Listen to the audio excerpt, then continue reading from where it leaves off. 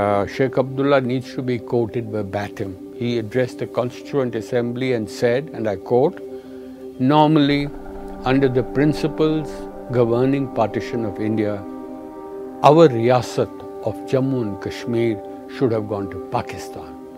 But we chose India for its secularism, for its democracy, and its caring nature towards the citizens of Jammu and Kashmir," unquote. Now, if this is what Sheikh Abdullah said to the Constituent Assembly, today we see a complete upending of that speech and its essence.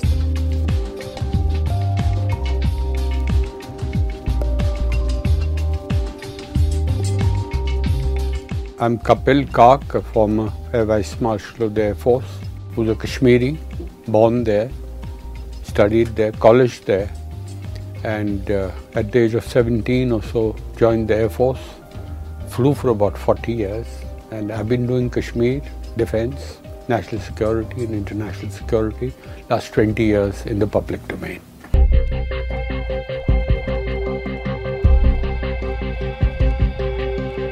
In 47, Kashmir acceded to India, did not merge with India. When it acceded to India on 26th of October 1947, following the raid by Pakistan into Kashmir to annex it, the ruler appealed to India and acceded, and after the armed forces landed there, and retrieved whatever they could, and the rest remain under the illegal possession of Pakistan, which it remains still today from 1947. This is very important to understand. But the key issue here, historically, is that the ruler acceded to India only for defense, foreign affairs and communication. And he said, all other matters I will be self-governing. I will lay down the law, I will implement the law. So in other words, this gave Kashmir the so-called, which is now such a popular term, this special status. And this special status was incorporated into the Constitution of India. From 47 onwards till it was entered into force on 26th of November 1949. So there was a perfectly legal basis for Article 370. This is what was included in the Constitution, and therefore no laws could be applied to J&K without the permission of the Jammu and Kashmir legislature, or before that the Constituent Assembly of India, of J&K. We are today witnessing a situation, I make no bones about it, I have been an armed forces officer, I'm not a political animal.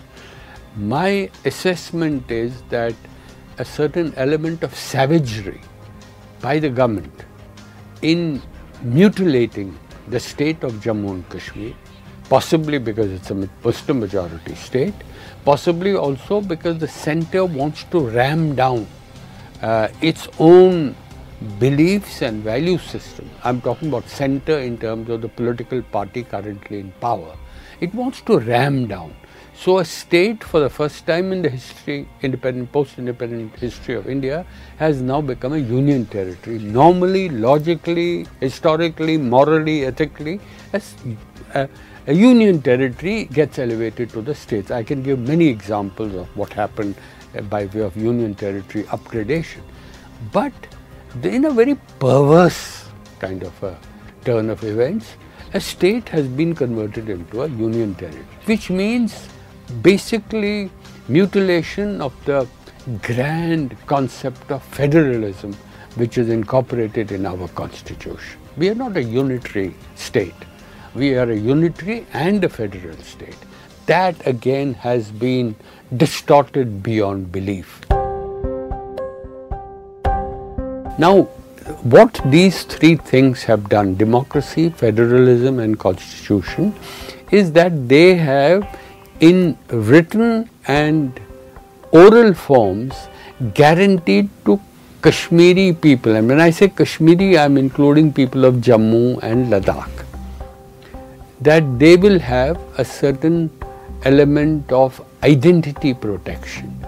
Kashmiris have a sense of identity, very strong. You can say it's sub-nationalism, you can say suppressed nationalism, but they have done all that they needed to do in terms of agreement with the government of India at that time, that their autonomy will be respected, and that autonomy is acknowledgement of the fact that there is something special about the self-belief of identity amongst the people of Jammu and Kashmir. Now, if Jammu believes that it has no identity, it wants to be part of the rest of India and therefore does not want Article 370, it's a democratic exercise. If Ladakh believes the same, it's a fine democratic exercise. I would then think that ways could have been found to ascertain the wishes of the people in democratic terms. Do you want Article 370 or you don't want it? The way to do it, like we elect a government every 5 years, ask the people of Kashmir through a special referendum, the part which is in our control, do you want continuance of Article 370 or not? The Kashmiris have not let down India. India has let down Kashmiris. And this is as a result of virtually chipping away at the autonomy which has been constitutionally guaranteed to the Kashmiris under the grand principles of India's federalism.